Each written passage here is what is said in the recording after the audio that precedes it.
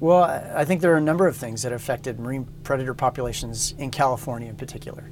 Some of that's been due to habitat loss. We've lost a lot of our wetlands. That's had some impact.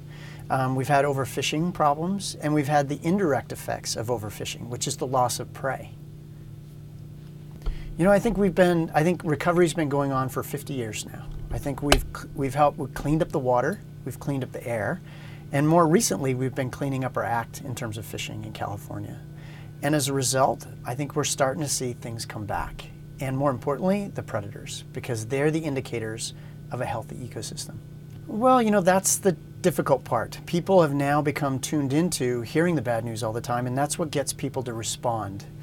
But the challenge, the difficulty here is eventually people may stop having hope if we don't give them some signs that some of the things that we're doing are actually working.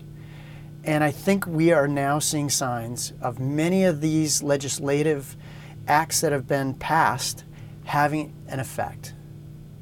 No, I mean, we're always going to have problems. There'll always be the next thing that we're going to have to be ready for and figure out how to solve the problems. But, you know, the thing that I'm most proud of is that California has been a world leader in doing this. I mean, we're beneficiaries of the things that we've invested in terms of cleaning up our environment. And I'm hoping that the world will take a look. Actually, I think white sharks are coming back. I think they've been coming back. They've been protected in California for 15 years. They've been protected in federal waters for at least 7 or 8, at least in ours. And we've protected their prey. So as a result, I think populations are coming back and have been coming back. And I think we're going to see more and more white sharks along our coast. Actually, it's institutions like the Long Beach Aquarium of the Pacific that are the key conduits for our science.